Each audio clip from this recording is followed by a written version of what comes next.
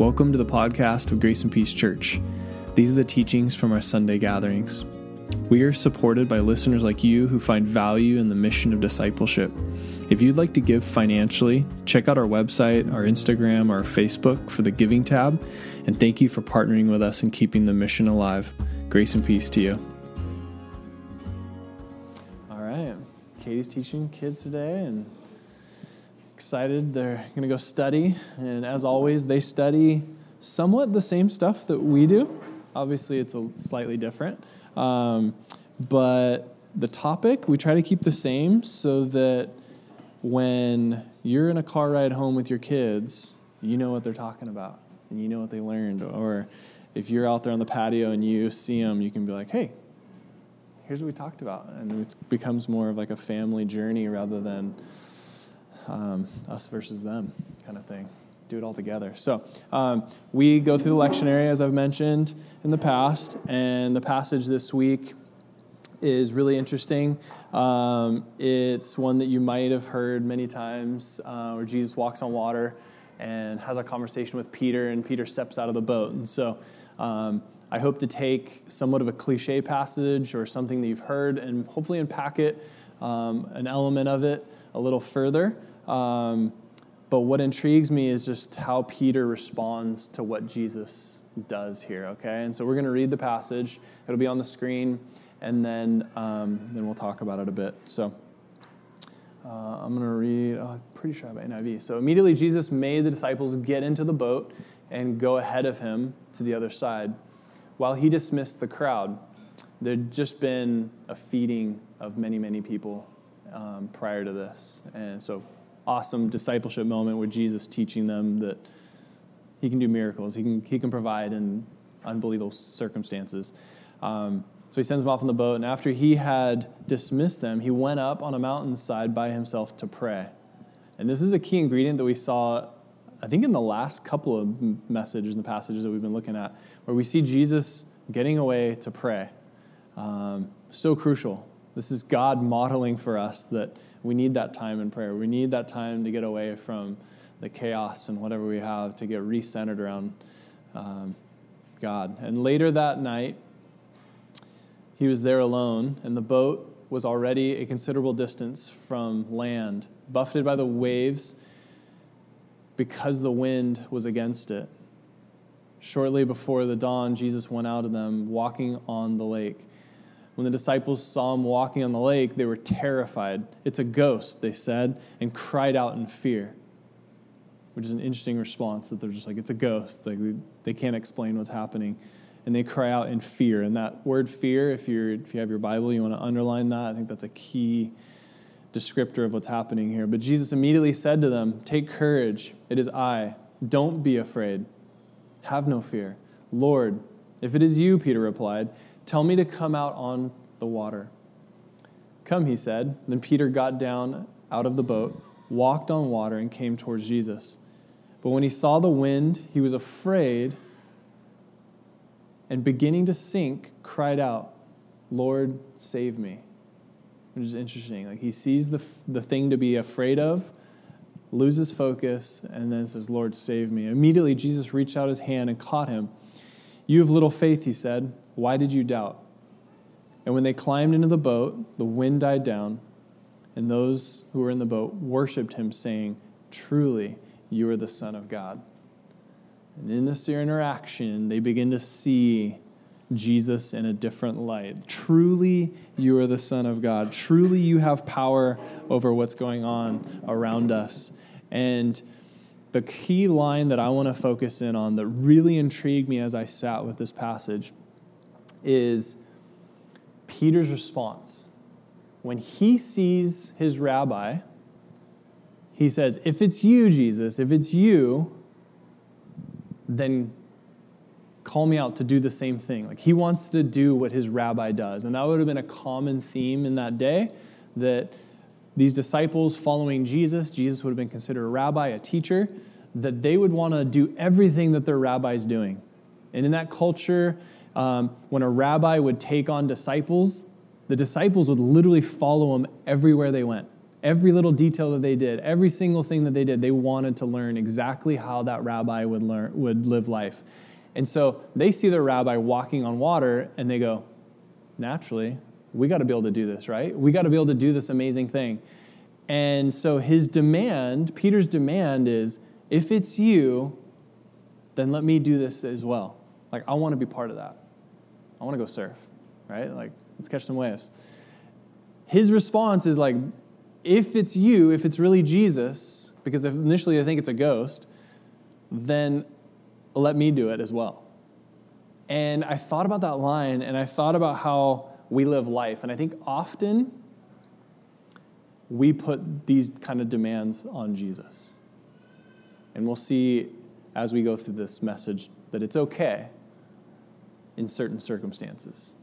But here's what happens. We put circumstances on, or we put Jesus on the spot, or God on the spot, to handle our circumstance, handle whatever the fearful situation is, and we want him to control it and do something about it, right?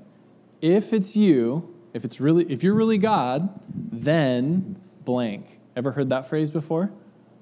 If you're really God, then blank. If you're real, then do this for me. Right?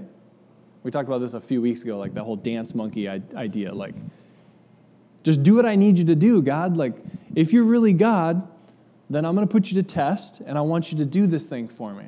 And that's what we see Peter do. If you're really God, then allow me to do these kind of miracles. Let me be awesome like you are awesome, right? Which he ends up letting him do, right? But I think there's something in that has a beautiful teaching moment, that as I began to sit with that line, I was like, how do I live this out? And because I like to put myself in the disciples' shoes and picture how I would respond, right? Not all of them demanded this from Jesus, right? Others were just in fear, like it's a ghost. And Peter's like, no, I want in on this, right? I want this walking on water stuff. I want in on it. And so it raised the question for me of like, how do we interact with God, and how do we react with his voice, right? Because his voice was what reassured them initially. Like, it's I. They're like, it's me, Jesus, right? And his voice initially is what they hear and respond to and say, okay, yeah, I guess maybe it is safe. I don't know. We're still kind of unsure. But then Peter pushes back a bit and is like, if it's you, then prove it. Prove it some way other than just saying something. And so I started to think through like how we put God to the test, how we begin to question God, and how we interact with God, and what this looks like. I just realized I forgot to put this in the digital notes, so sorry if it's not in there if you guys are looking for that. I'll update it tomorrow. But this whole idea of testing God is not new. Like it's something that we all do at some point, right? And there's a healthy version of that. And then there's a really, I think, unhealthy approach when it comes to how we test God and how we question God. But we see this constantly. Maybe you've experienced moments where you're like, God totally provided blank for me. God did some amazing thing, and then we give God credit for it. But what if God didn't? Let me ask that question. What if God didn't do blank for you at some point? Would you doubt God? Would you not think that God is real? What about the moments where God does something really amazing and you're praising God for providing something, doing some miraculous thing? And what if it's something that we've created, right? What if it's something that I just like, if you're like, hey, I really want, I don't know, new car, house, whatever, fill in your blank. I really want this phone, this thing. I want this relationship to change. I want whatever. Like, there's an endless amount of things that we want, right? We're plagued by desire. But what if that thing, when it comes to fruition, is your doing, right? Is your finagling or your finances, right? Or is it yours? I don't know. Did God provide the finances? What if you created that scenario and then you said, well, God did this. but you used your bank account to do it. And do you see the conundrum that starts to happen and the questioning that starts to happen and almost like the existential crisis that begins to happen when we start to go, well, was it God? Or did I orchestrate this relationship and then say, God did this? Do you see what I'm saying? Or did I buy this thing and then go, look what God provided? It's a miracle. And then we go, look what God did in my life. And so that's why I'm titling this message, what if that was God or wasn't God? How do we know? How do we know? That's my question to us. And I want you just to turn to the person you came with or if someone around you and just say, how do you know if it's God? And you don't have to have the answer, but just like stab at it. Go for it. Like let's spend like 2 minutes. How do you know it's God? How do you know if it's really him or just your thing? Go ahead. Discuss. Or think about it for a second. How do we know if it's God? Any filter that you have? Yeah, right? Yeah, course correct. That's a good one.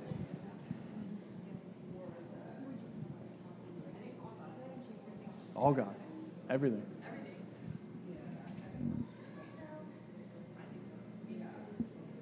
God did it all. Okay, is everybody scratching their head yet? That's the hope. I'll let you keep talking if you want to, but I'm going to start talking as well. So if you need to keep talking, keep talking.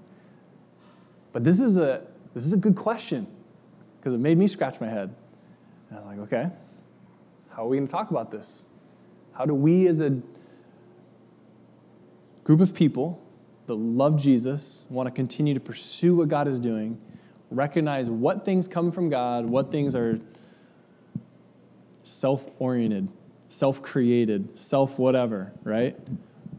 What's our autonomy and what is God doing? Is God doing everything? Or is God doing some of it? Or if we make a horrible decision, does it matter? And God's just going to course correct and he's going to change it all and just put it all back to where he really wanted it? Existential crisis, right? Okay, I just discovered that the idea of an existential crisis is a modern concept. Do you guys know that?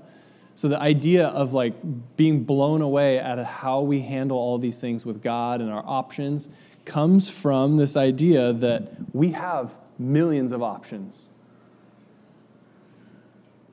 Even maybe 100 years ago, the majority of people did not have options.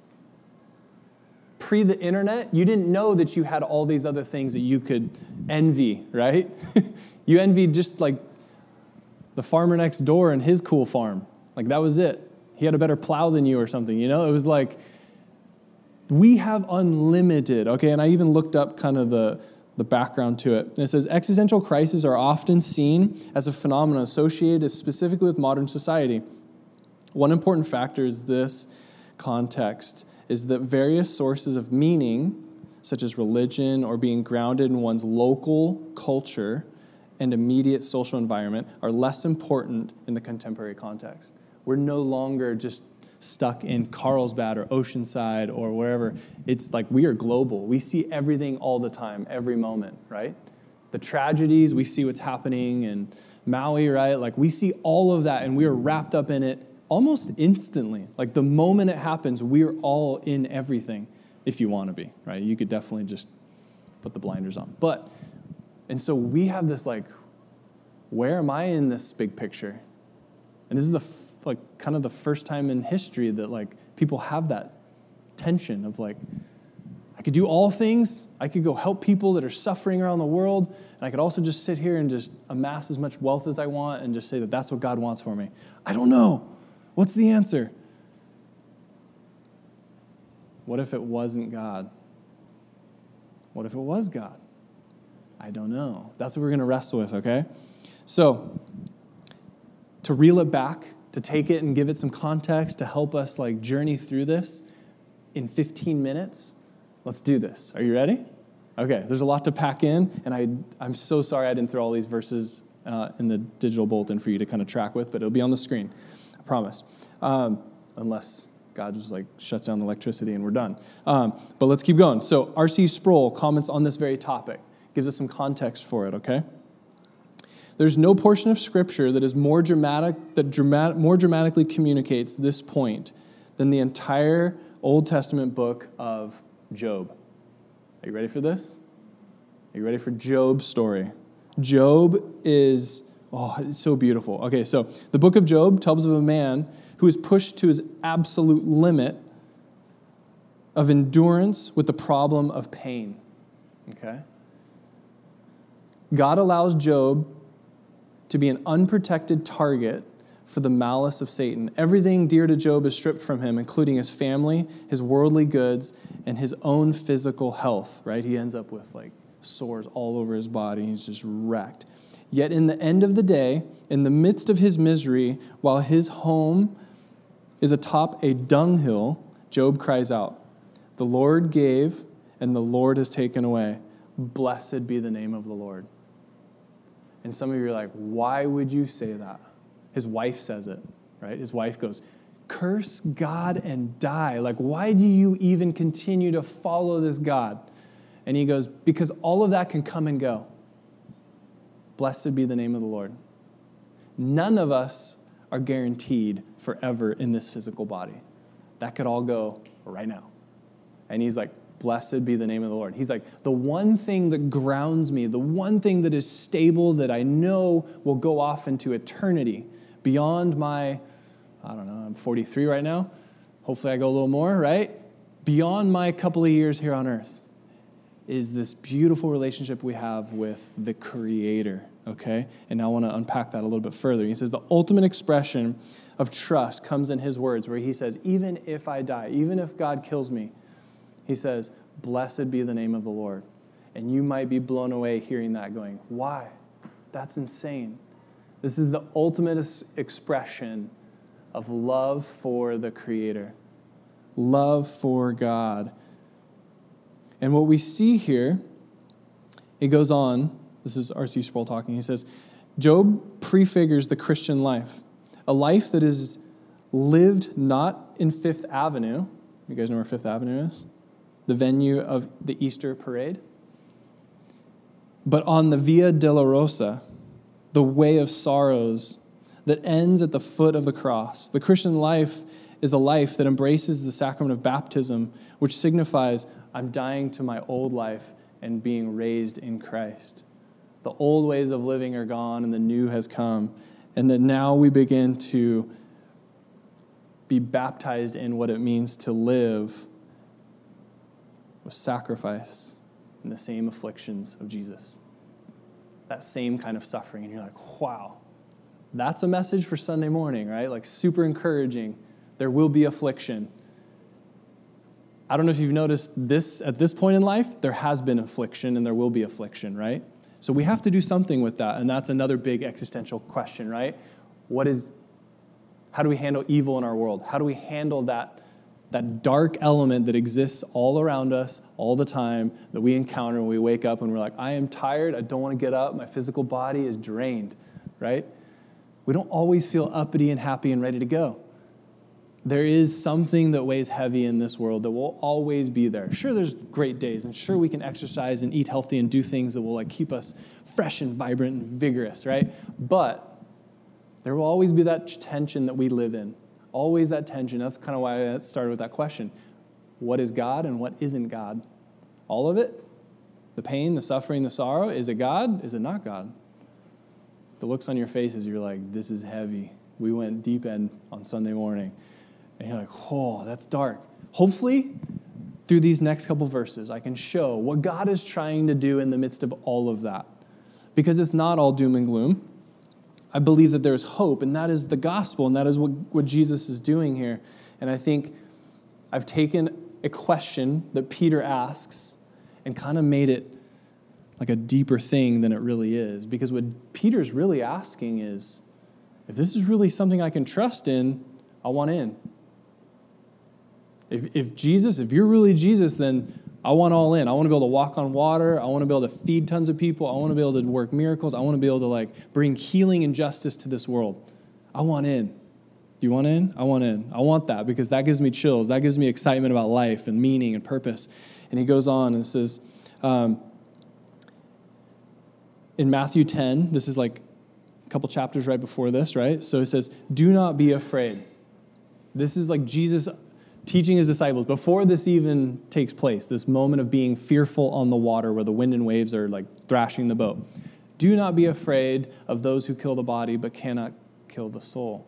Rather, be afraid of the one who can destroy both soul and body in hell. Are not 2 sparrows sold for a penny? Yet not one of them will fall to the ground outside your Father's care. And even the very hairs of your head are all numbered. So don't be afraid. You are worth more than many sparrows. This is as Jesus sends out the disciples to go and share the gospel with the community. And they're fearful. And he's like, don't take anything with you. I want you just to trust me. I'll provide for you. I'll take care of you. Don't be fearful. And he says, God's going to take care of you. Like, look at this. Don't be fearful. Don't be scared of those that can kill the body, because that's very temporary. Be scared of something that can really destroy your life, that will really rob you of joy, of peace, of true contentment. And that is the opposite of God, right? The evil that longs to pull you, drag you away and say, you will have no meaning, you will have no life, there is no purpose, all of it's a waste. What Jesus was doing here is teaching them, don't be fearful of that. Put your trust in something that will bring you joy, that will bring you contentment, that when you don't feel like you have enough money, you're still okay. That if you don't feel like you have enough support around you, you're still good. God is with you just like he is with the sparrows. And that's his promise. And so then my hope is that we begin to see that we begin to see that what Peter is learning in this discipleship process is, my rabbi I can trust. Jesus is something you can put your trust in even when it doesn't make any sense. Not one of us in here would step out of that boat going, yeah, we can walk on water. Scientifically doesn't make sense, right? I think they understood that too, right? They're fishermen. They knew that like you'd sink. They understood that. But something outside of their realm, their understanding of how life works, took place right there and built their faith. And then they're like, okay, yeah, this is Jesus. I can trust him. Like, I want to be like my rabbi. I can do this kind of stuff. I forgot to show you a clip. I'm going to show it to you now because it's going to make even more sense. Do you guys remember Bruce Almighty? So remember that question, like, what is God, what isn't God? Watch this clip, and let's talk about it. It won't take long. Oh, darn. All this horsepower and no room to gallop.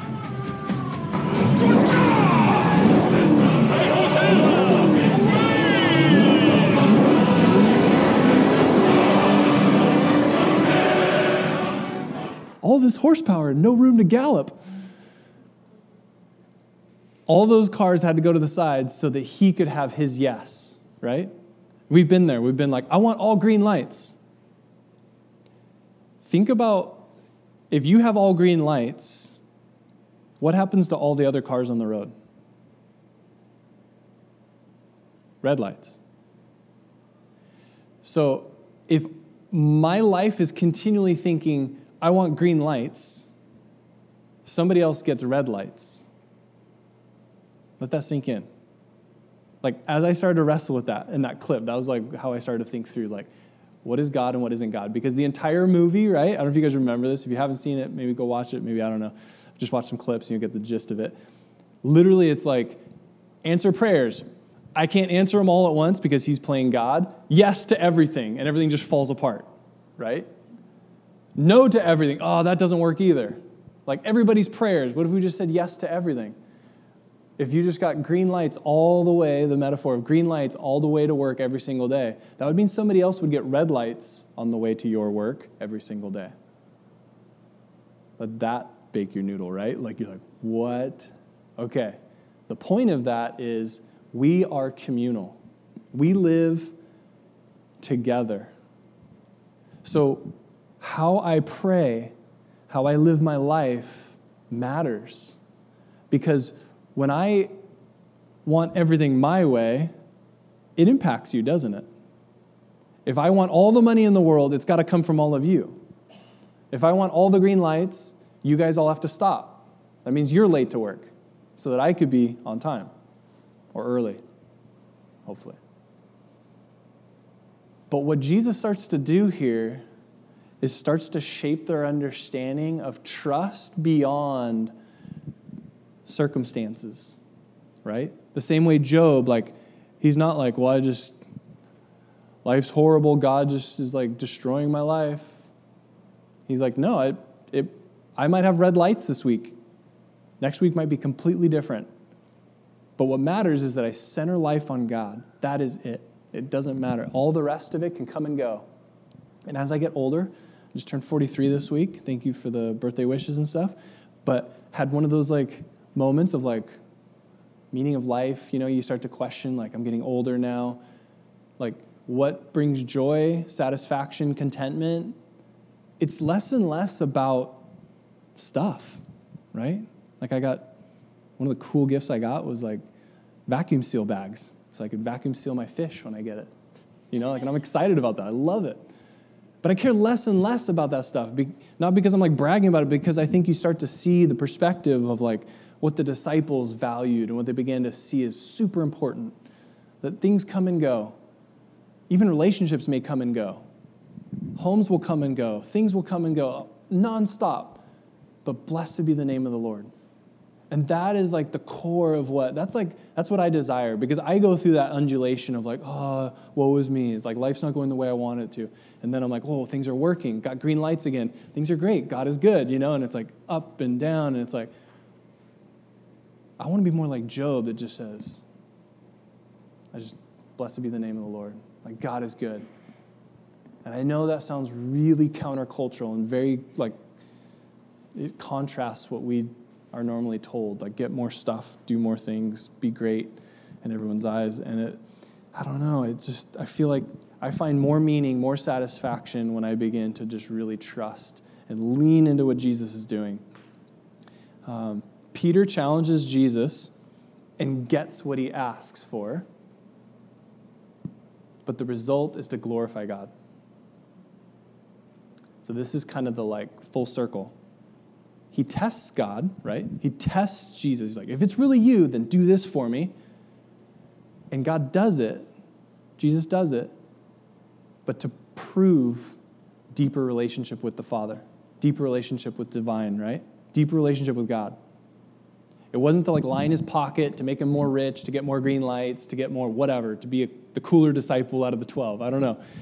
It was all about deepening that relationship with Jesus. And that's all that mattered. Ephesians 2:10 says this. It says, for we are the product of his hand. God made us. And I love how poetic this is. It's from the Voice paraphrase. Look how poetic this is. For we are the product of his hand. Heaven's poetry etched on our lives. Heaven's poetry etched on our lives. Created in the anointed, Jesus, to accomplish good works God arranged long ago. To do the good works that God created long ago. The purpose, the meaning, like why we're here, the existential, like the answer to that question is to do the good that he invites us into. And I think we all know, like when we live into those moments where we're serving, where we live outside of ourselves and we're not like, I want green lights all the way down the street. We're like, hey, you can go ahead. There's something about that just, that is so good, right? That feeds the soul. And then you go, oh, that felt meaningful. That felt significant, right? That someone else gets to have a beautiful day because I'm serving and I'm doing the thing that God called me to do. And then you go, oh, that's amazing. That's so satisfying. That's like, it gratifies the soul. And I know that's like a big ask, but sometimes we just have to get out of ourselves and we have to say, how can I serve others? How can I love others? How can I begin to ask the question of like, if it's you, God, how can I serve you? And then we get the answer of like, just mind blown, like doing amazing things. I want to close by showing you a text that we get as being part of the board with Lasting Change Haiti. And I'll go to this screen because then I can see it better, and you guys can't see it, but I'll put it in the notes for next week and you guys can see it. But these are 2 examples of I think 7 or 8 that we got. Do you remember, Summer? It was a whole list, right, that he sent us. Summer's on the board as well. But we get these text updates of here's needs that we have in Haiti from our friend Absolute. And so we commissioned and we said, hey, how can we help you help your community? Who are the widows? Who are the people that are in need in your area? And as I read this, I'm going to read this one right here. Okay, so I don't really know how to say their names in Creole, but his name is Jodosur, I'm guessing, Paul. He's from Charrière, which is kind of near where our friend lives. And he says 15 miles away. He's an orphan since his birth. He grew up without any family assistance. He used to help people and living with people for food, but they don't send him to school.